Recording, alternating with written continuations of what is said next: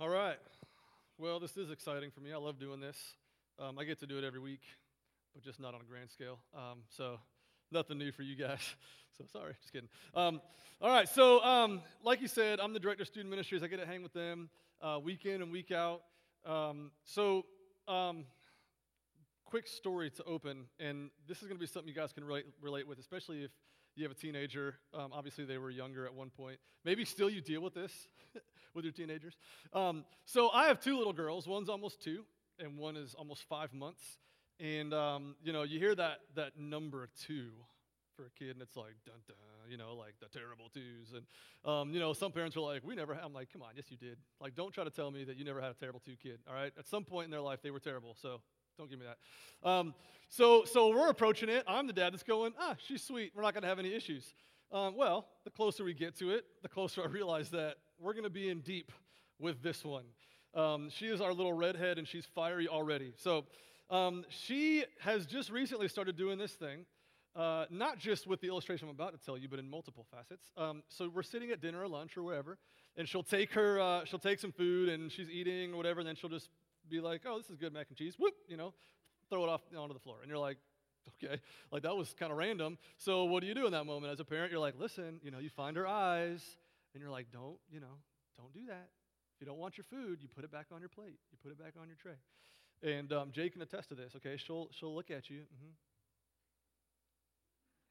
and drop it like without breaking eye contact. Like last night, she was banging her fork on this plate at my parents' house, and she knows she's not supposed to, so she's just looking at me until I find her doing it. She's like, stop.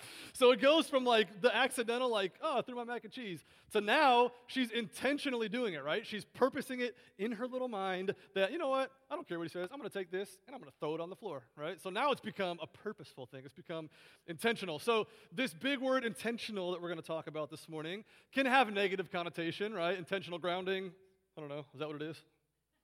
Football guys, all right. So that means you get a penalty because that's not good. But you can also be intentional and be purposeful in a very, very positive way, right? It means to be purposeful and see the end and then plan your steps to get there, right? So you see the end goal, you see where you want to go, and then you plan how you're going to get there. You're intentional with getting to that point. So I know this morning it's going to seem a little bit like we're just falling right in line with the Thread series because we're going to be New Testament, talking about Christ, talking about him and his interaction with this woman. But to break it up a little bit, we're going to call it intentional, all right? So we're not going to call it a sub-series of Thread by Adam King, okay? It's intentional, and then you have Thread series. So we're going to break from it. Here's what we're going to talk about. So this is a familiar story, I think, to a lot of people in this room in John chapter 4 of Jesus and how he is very, very purposeful in his life as he interacts with people and as he goes after people. Before we get into that passage, though, I do want to give you a little bit of history geographically and then also the history of the racial tension that was going on at this time. So geography, for those of you that love this kind of stuff, I was never good at it, but geography, you have Judea down here in the south, okay? And then you have Galilee about 70 miles north, due north, okay? And then right in the middle, okay, you have Samaria, all right? So my head is Samaria, all right. So you have Judea, Galilee, Samaria, okay? So there's your geographical landscape. And then you also had at this time some pretty heavy racial tension between a couple different parties. And so I want to give you the history of that because that's important to our passage as well. So you have about 750 years before this passage takes place, you have the northern kingdom, which was of Judea, which is Israel. Okay, you have this northern province being taken into captivity by the Assyrians. When they took them into captivity, it left a lot of land, a lot of uninhabited space. So what the Assyrians did is took some of their tribes and their people, and they moved them back in. Well, remaining in that northern kingdom was still some Jews that maybe had escaped the captors, or maybe they were, hiding in caves, or maybe they had bribed, or whatever the case may be, but they remained. And so now you have these Assyrians coming in, and you have the Jews who are still there, and they begin to intermarry, and they begin to make this separate race of people called the Samaritans.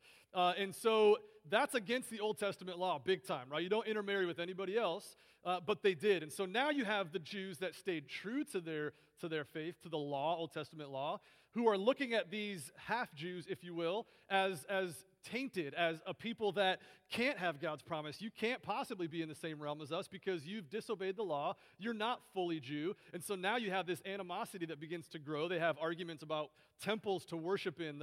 The Samaritans build their own temple as opposed to the one in Jerusalem. And so now you have this hatred and you have this really, really thick tension in between these two people groups. So with that said, let's jump into John chapter 4 because that's going to be important as we continue on. So Jesus in John chapter 4, if you're there, great. If not, go ahead and turn there. But what he's doing is he's getting ready to leave Judea and he's going to travel to Galilee. So he's going to make that 70-mile trek. And because of everything that was going on at that time, typically what the Jews would do is they would go due east to the Jordan River. They would follow that up and around Samaria, and then they would end up in Galilee. So if you were to take that detour, it would actually be probably about 2 days that you were adding on to your trip. So they hated them so much that they would do everything they could to avoid being anywhere near the Samaritans. They didn't want to see them. They didn't want to be in the same vicinity as them, and so they would go way out of their way to try to avoid, being in contact with them. Well, Jesus, being the intentional person that he is, purposes it in his heart to go straight through. So we're going to see this morning 3 ways in which Jesus was an intentional person. Hopefully, as I talk and as we look at this story, you'll find yourself in one of 2 camps, really. Maybe you'll be able to associate a little more with the Samaritan woman that we talk about, and maybe you'll be able to relate to Christ as he pursues this woman, okay? So maybe you'll be here, maybe you'll be there, but you'll figure that out as we go, all right? So the first way in which Jesus was intentional is that he knew exactly where he was going. He knew where he was going. Any of you guys use the app on your phone, Waze? Those of you that drive? Yeah? I like that app. The beauty of a GPS app is that you can plan your route. You can avoid toll roads. And I found out the other day that you can actually, I wasn't looking for it, but I stumbled upon it. You can actually decide if you want to go on dirt roads or not. So if you want that to be a part of your journey and you're like adventurous and you have a truck, you can actually pick that you want to take dirt roads, which is pretty cool. So if you want to do it, that's great. But the important thing is with the GPS app, you set your destination, right? And then that's gonna figure out a route to get you there. So Jesus knew exactly where he was going, and he knew exactly the route he had to take to get there. So this is where we pick up in verses 3 through 6. So check this out. Jesus, he left Judea and departed again for Galilee, and he had to pass through Samaria. So he came to a town of Samaria called Sychar, near the field that Jacob had given to his son Joseph. Jacob's well was there, so Jesus, wearied as he was from his journey, was sitting beside the well, and it was about the 6th hour. So I love this part where it says that Jesus had to pass through. It says Jesus had to pass through Samaria. Well, we know, based on what I just told you, he didn't have to, right? There was an alternative route around he could have gone. But you think about when Jesus taught us to pray, and he said, God, above all else, your will be done. Okay, that's what he teaches us, to put God's will above our own. And then you see in the garden at the end of his days, as he's pleading with God and he's sweating tears of blood, crying tears of blood, sweating blood, whatever is going on, and he's just so intense and so just begging God, take this cup from me, but your will above mine, right? Doesn't matter what I want in this situation. Like, this is what I'm feeling, but God's will above all else. And so Jesus, in that sense, had to go through Samaria because God willed that to happen. So he was accomplishing God's will. So, yes, he had to. And so he sits at this well, and he waits. And just another little tidbit, I love the more you read Scripture and you just see little things, but, it says that he was wearied from his journey, which is just a cool little glimpse into his humanity, right? We think of Christ and we're like, well, he's fully God and fully man, and we see little glimpses of how he was fully man, right? He was tired. He didn't just sit there because he was waiting for this woman, which he was, but he was tired. He had to sit down. He was wearied from the long journey, and he needed a drink of water, so he sat. And so he sits, and he waits, because number 2, Jesus knew exactly who he was going after.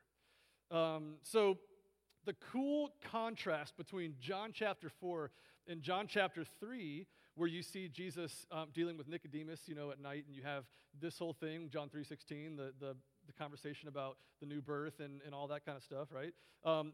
Here's the contrast, and it's really, really cool because it paints a perfect picture of who Jesus went after. So here's how John Phillips puts it in his commentary. He says that one was a man and the other was a woman.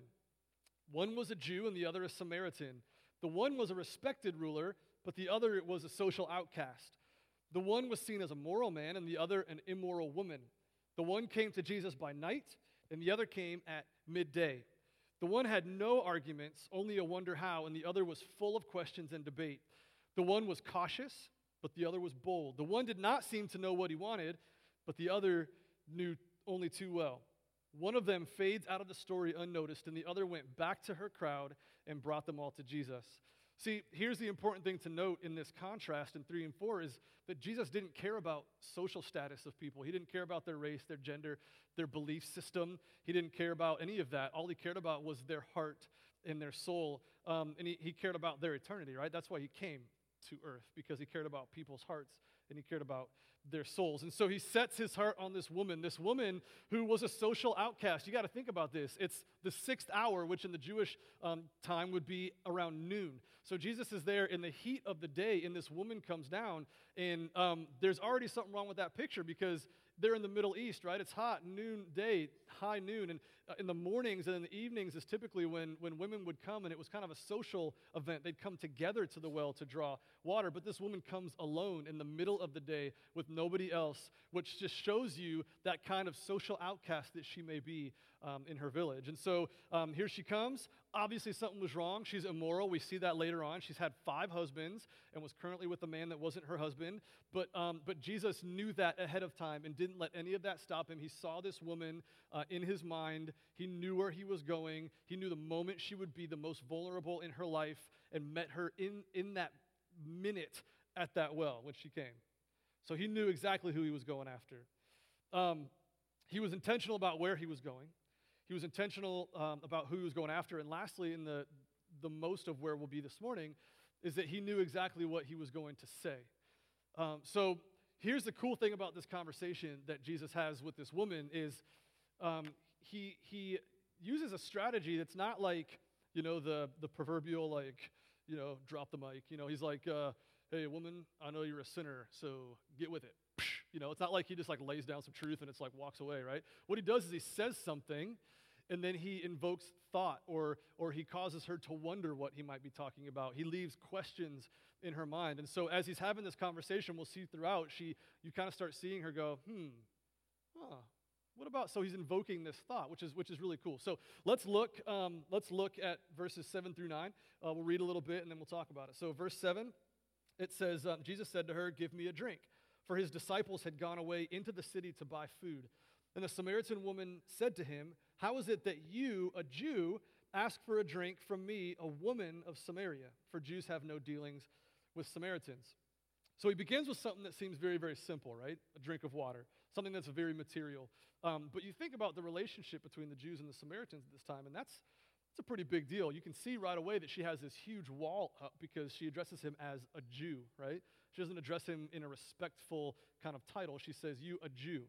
That's how she sees him, which means she's addressing that racial tension that's there. She's acknowledging that this shouldn't be happening, that that's a social norm that he's breaking, right? And the fact that he's a man and she's a woman, right? So she's taken back. This wall immediately goes up. And you think about this situation in the beginning of this conversation. This is how it works in our lives when we think about the spiritual kind of sense, that Jesus comes down to us, right? He comes and initiates the conversation. If it was up to us, honestly, we would just leave him sitting there on that well, right? We wouldn't be going after him. But no, he doesn't let us.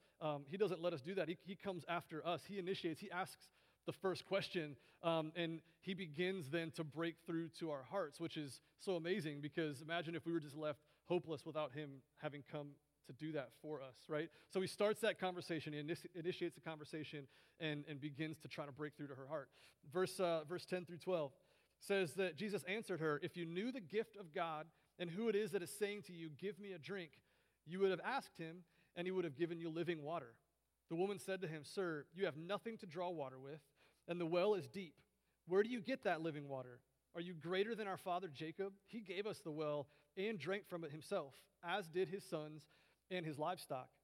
So Jesus doesn't waste any time, really. He ignores her want, I guess, for a social debate, right? He kind of looks past that. She's bringing up this. Why are you asking me for this? This isn't right. What do you think you're doing? And he goes, "Listen," okay, if you even knew who was talking to you, then you'd be asking me for water, right? So he's kind of now starting to pull a little bit of her like curiosity, right? And he brings up this idea of living water. And so now she's going, okay, I'm intrigued, right? Living water. And you can see also she kind of changes her tune because now she's calling him sir rather than calling him a Jew, right? So now the wall's coming down a little bit. He's starting to break through because he's speaking to something that's a deep need for her. So you got to imagine, this prospect of living water for this woman, right? I mean, we live in the U.S., and I don't care, teenagers, how athletic and you're crazy and you're sweating, whatever. Like, we don't understand true thirst, okay? Maybe you get a Gatorade or some water, and it's like, oh, I'm so thirsty, I'm sweating, and then you drink some Gatorade, and you're like, I'm good, now I can go run another 15 miles or whatever, right? But if you've ever been to a place where water is not readily available, then you understand what this prospect of living water would have been to this woman. Last summer, we took some of our students to Haiti, and we stepped off that plane into this airport, and you kind of start feeling, stuff beating up on you, and you're like, that's weird. Like, I'm inside. I shouldn't be sweating, right? And you sweat, and then literally you don't stop until you get back on that plane. You take a cold shower midday, and you get out of the shower, and you start sweating again. Like, you just don't stop sweating. And so what they encouraged us to do, and we made our students and leaders do, you bring things for water, right? You bring a giant container for water. And so I had one that was 32 ounces, fill it up 3 times a day, water at night, water in the morning, whatever, over 100 ounces a day. And I don't, this whole like the American Society of blah, blah, blah tells you to drink this much water. Okay, well, that's great. But when you have a necessity in your life, like I have to drink it or else my energy is depleted or else I pass out from exhaustion or else, right? When you actually need that water to continue and carry on through your day, then you start to understand a little bit the prospect of living water and how important water is and how essential it is, right? And so he's speaking now to a deep longing, right? She's going, hold on a minute, living water? Like, what are you talking about? So he's kind of starting to pique our curiosity a little bit. Check out verses 13 through 15 now. So they continue on. Jesus said to her, everyone who drinks of this water will be thirsty again. But whoever drinks of the water that I will give him will never be thirsty again. The water that I will give him will become in him a spring of water welling up to eternal life. So the woman said to him, Sir, give me this water so that I will not be thirsty or have to come here to draw water. So imagine now he's explaining what this living water is to this woman, right? So now she's listening, and he says, listen, the water that I have for you, you'll never go thirsty again. You drink what I have, and you'll never even feel thirsty again. And she's going, okay, time out. Like, come again? Like water that I can drink that I'll never go thirsty again, right? She's like, okay, I want that, right? I want that water. Because she understands what it is to be thirsty. She understands the pain it is to be coming back and forth to that well to draw water, to bring it back up to her house and then come back for more and all of this work. And she says, look, if you give me water that I'll never thirst again, that's what I want, right? And we can really begin to relate now to this woman because he's speaking to this deep need for her in her life to satisfy something, right? And so we all have this deep longing in our life. It doesn't matter who you are. It's different for all people what you try to fill that longing with. But it could be money. It could be your status, your social status, or whatever it is. It could be power in your job. Maybe the activities that you fill your life with. Maybe it's vain pursuits in your life. Because honestly, those things that we try to fill our life with, they will maybe give us some satisfaction for a time, right? But those things they'll never last or give us eternal satisfaction like Christ is offering here. And so what do? We continue to fill our lives with these things, and we're like, why isn't it working? But money, why isn't that working? Why isn't this working? And we're lost. We're trying to find something that'll fill and satisfy that deep longing that all of humanity has. And Jesus is saying, look, I have something that will fill that will fulfill that longing, that you'll never have to worry about trying to find something to satisfy again. Right? So he's now starting to get to like the big point of this, something that will satisfy forever. And so she's like, wow, I want that, right? And here's the cool thing. Now he shifts. Good gospel transition here for Jesus. He goes from saying, I'm going to offer you this. And she's like, good, I want it. Well, we got to address something first, right? Let's talk about the uncomfortable part of your life. And so look what he says in verse 16. He says, Jesus said to her, go, call your husband and come here. So the woman answered him, I have no husband. So Jesus said, you are right in saying, I have no husband, for you have had 5 husbands, and the one you now have is not your husband. What you have said is true. This is the best part. The woman said to him, Sir, I perceive that you are a prophet. Our fathers worshipped on this mountain, but you say that in Jerusalem is the place where people ought to worship, right? Think about that for a second, right? Her response is so intriguing because this is exactly like us, right? Let's simplify it a little bit. So Jesus, go get your husband so we can talk, right? She's like, I don't have one. He's like, I know. You've had 5. And the guy you're with now, that's not your husband. And she's like, look at that mountain over there. That's where we worship, and that's where you worship. So, like, which is the right one, right? I mean, it's not even in the same, like, I don't even know, like, realm, okay? Like, she's way off in the distance, and he's right here, and she completely deflects, and she completely changes the subject. Why? Because we don't want to talk about our deep secrets. We don't want our mistakes to be exposed. We don't want people to know the things that we do that aren't honoring to God, and so we deflect, right? We say, yeah, but look what he did, or look what she did, or nah, but look, this situation, right? And so we begin to, like, push it off on other things or other people, and we don't actually accept or admit what we really have going on deeply that we need correcting. And so she deflects, and this is a great part of the story because Jesus could very well have just gone into, listen, forget about those mountains. Like, let's talk about your sin for a second, all right? Because we really need to take care of this right now, okay? We need to get down to the nitty-gritty. Let's talk about this stuff in your life. But instead, what does he say? He addresses what she brings up.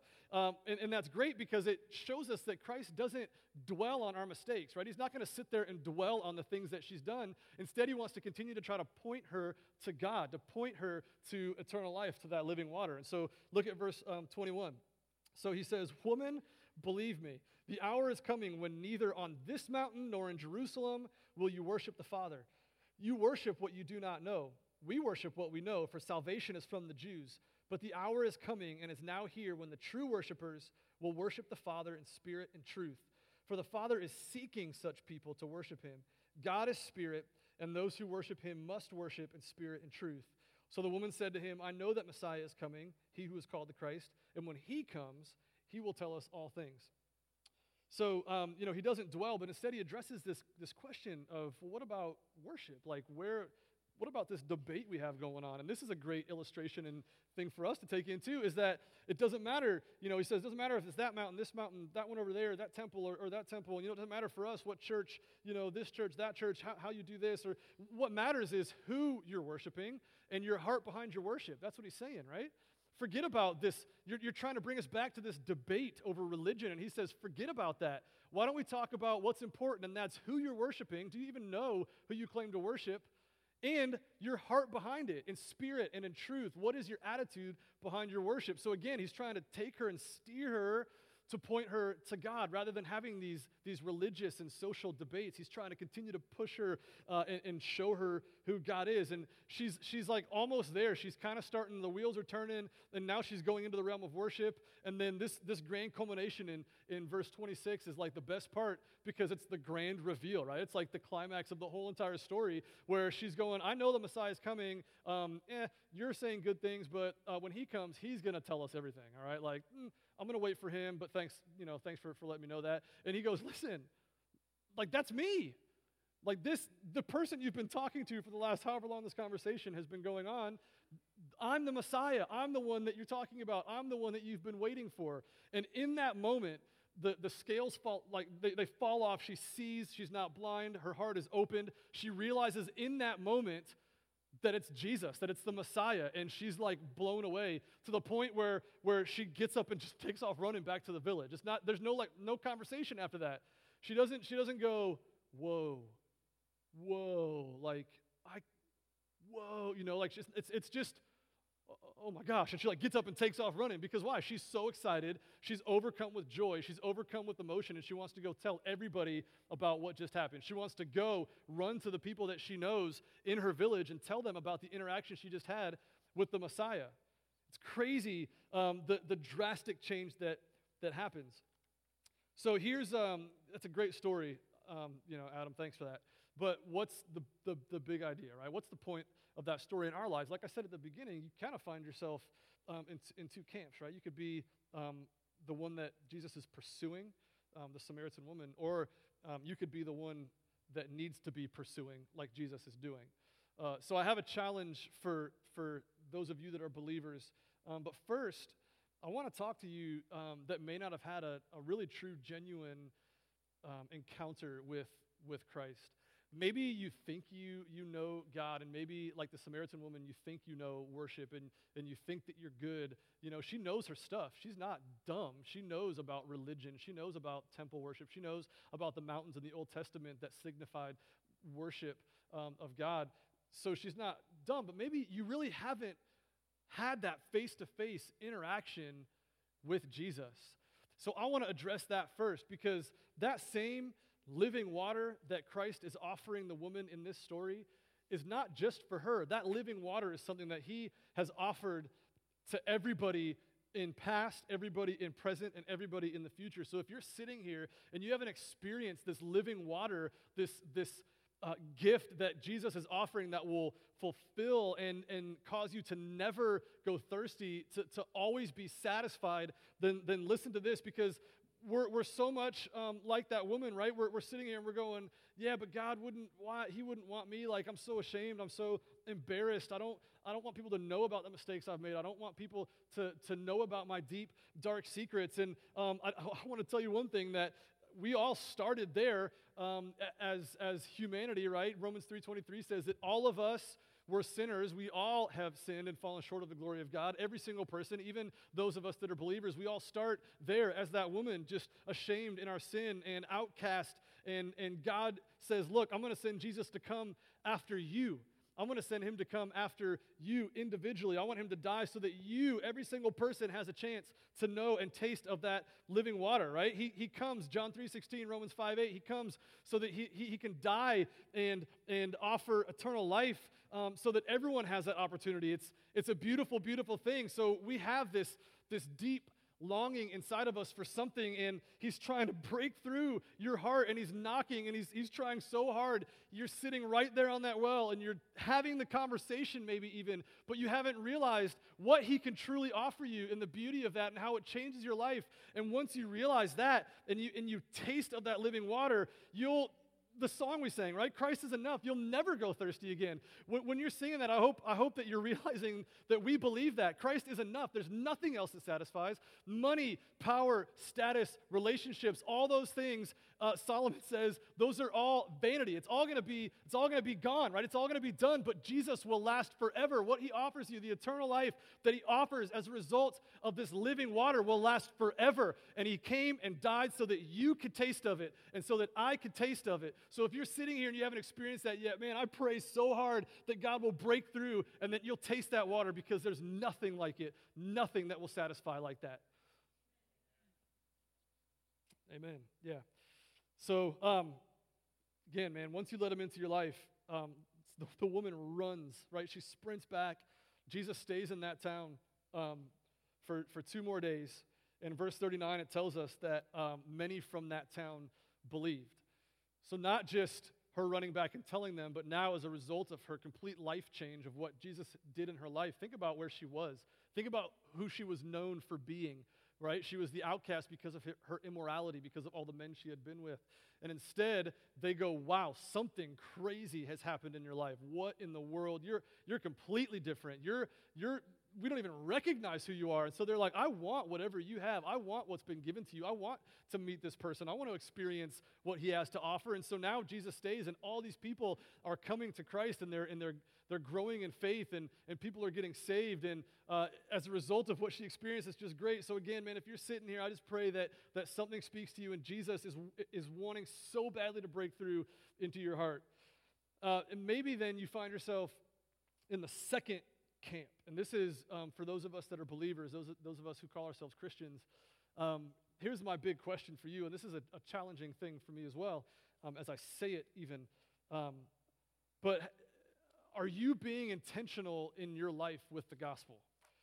Are you being intentional with how you interact with people?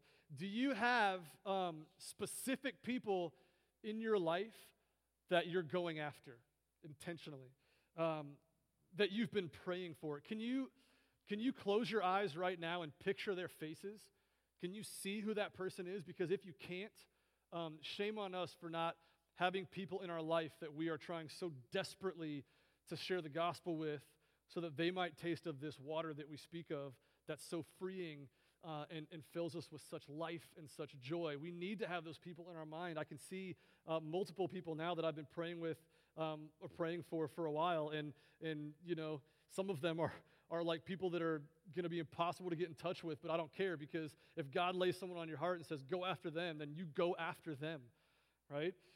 Have you thought about the conversation, right? Jesus was intentional in what he said. Have you thought about what you're going to say? Have you thought about a strategy? Have you thought about how you're going to break through and break down the barriers and the walls in their life? Think about the issues we have going on in our world, right? How are you going to break through and break down the barriers of the cultural issues? You have homosexuality, and you have gender issues, and you have poverty, and you have abortion, and you have sex trafficking, and you have immigration, and you have the refugee crisis. Because honestly, if you haven't thought about these things, and if you're just going to go after someone with the Bible, then it's not going to work. You're not going to have an effective evangelistic ministry towards them, because they're not going to believe the Bible. They don't believe this book if they're not believers. So why would you take this and try to beat them over the head with the Bible? You've got to know exactly what's going on in our world. You've got to know about these big issues so that when you're faced with a conversation, you can express that in these issues, Jesus is the only remedy for any of it, right? Love, grace. He offers us a solution, but we're so caught up in, well, but Jesus said, God said this, you're going to hell, or you're condemned, or judgment, or whatever, instead of going, okay, here's a big issue. Let's have a conversation about that. Let's talk about homosexuality. Let's talk about abortion. Let's talk about the refugee crisis. Let's talk about how these are huge issues, and it's so sad, but God offers a solution in Christ, right? He offers a remedy. So that should be our approach. That should be our strategy. You got to be able to have intellectual conversations with people about these things, right? So think about those people in your life, and think about when you're going to interact with them and how you're going to break through. You got to have a strategy. You can't just be like, all right, God, just here's someone, so I hope that it works out, right? And you're like walking down the street, and you're like, oh, hey, Jerry, have a good day, and you like walk the other way. Instead, you have to think, okay, so you get to know that person. What does Jerry like? Jerry likes coffee. Jerry likes fishing. Maybe I'll walk over, and he's my neighbor, and I'm like, hey, man, what's going on? And he's like, oh, just getting back from work. And I'm like, oh, sweet, man, you done any fishing lately? Oh, why do you, blah, blah, blah. And then you get into this conversation, and then you start bringing things into light that are, culture. What do you think about this, right? What do you think about this going on in the world? Isn't that crazy? I can't believe this happened. Think about, the shooting in Orlando, or think about what's going on, the shooting in Mogadishu, I think is where it was. And you think about these places where there's big things happening. What do you think about that, right? Like, isn't that so sad? It's so terrible. I can't believe, that these things are going on in our world and we live so comfortably. But guess what? I have something that I'd like to share with you, right? And so you use these big things that are going on. You show that you can have a conversation about the world. You're not just in a little bubble, but you can have an intelligent conversation, and then you bridge that gap that you might have, that barrier that you might have, because you show that you care about the things of the world. You show that you love people no matter their social status or whatever's going on, right? You love like Christ loved. And so my challenge to you, if you're sitting here this morning and you're a believer and you don't have people, is find someone in your workplace, at your schools, in your neighborhood. Be intentional about going after that person, because what was Jesus' final words, right? Go and make disciples. Don't sit on your backsides and hope that they come to you, right? Jesus went after this woman. Jesus went after people. We should be going after people. And I guarantee you, if you're praying hard, if you're going after people, just like our staff has been doing, praying for people, and we're seeing people come to Christ because we're being intentional about who it is. Take them to lunch, take them to coffee, whatever the case may be, and have an intentional conversation that leads into the gospel and about the beauty of Christ and what he can offer them, because there's no message like it. There's nothing else you can offer them that will satisfy, and they all have the longing for something. So meet that need with Christ. And I guarantee you do that, and you pray for that you'll see crazy things happen. God will use you to share Christ and to see lives changed. And that's our prayer as a church, not just a staff, but that we see hundreds of people as a result of your ministry in your lives to them. So again, I ask, what are you doing about it, about being purposeful and about being intentional? And think about it, and I pray and hope that we see lives changed as a result of that ministry. So let's pray, and then we got another song. So God, thanks for this morning, and thanks for your word, and thanks for stories that we know sometimes all too well, but that you can continue to teach us and show us things that we need to be working on in our life so that we can be better servants for you, and that we'd be better at shaping our lives to look like you. And so just challenge us this morning, God. If there's anyone sitting here and they haven't tasted of that water and they haven't experienced the joy of salvation, the freedom that you offer, God, I pray before they leave that they would at least question it and think about it and maybe ask somebody about it. That's what we want. We want to invoke thought and wonder about this Jesus that we talk about. But God, then I pray for those who are believers sitting here that maybe don't have someone in their life that they can think of. God, place someone on their heart, place someone in their mind, give them the passion to go after that person. And God, I pray that as a result that we would see lives changed for your glory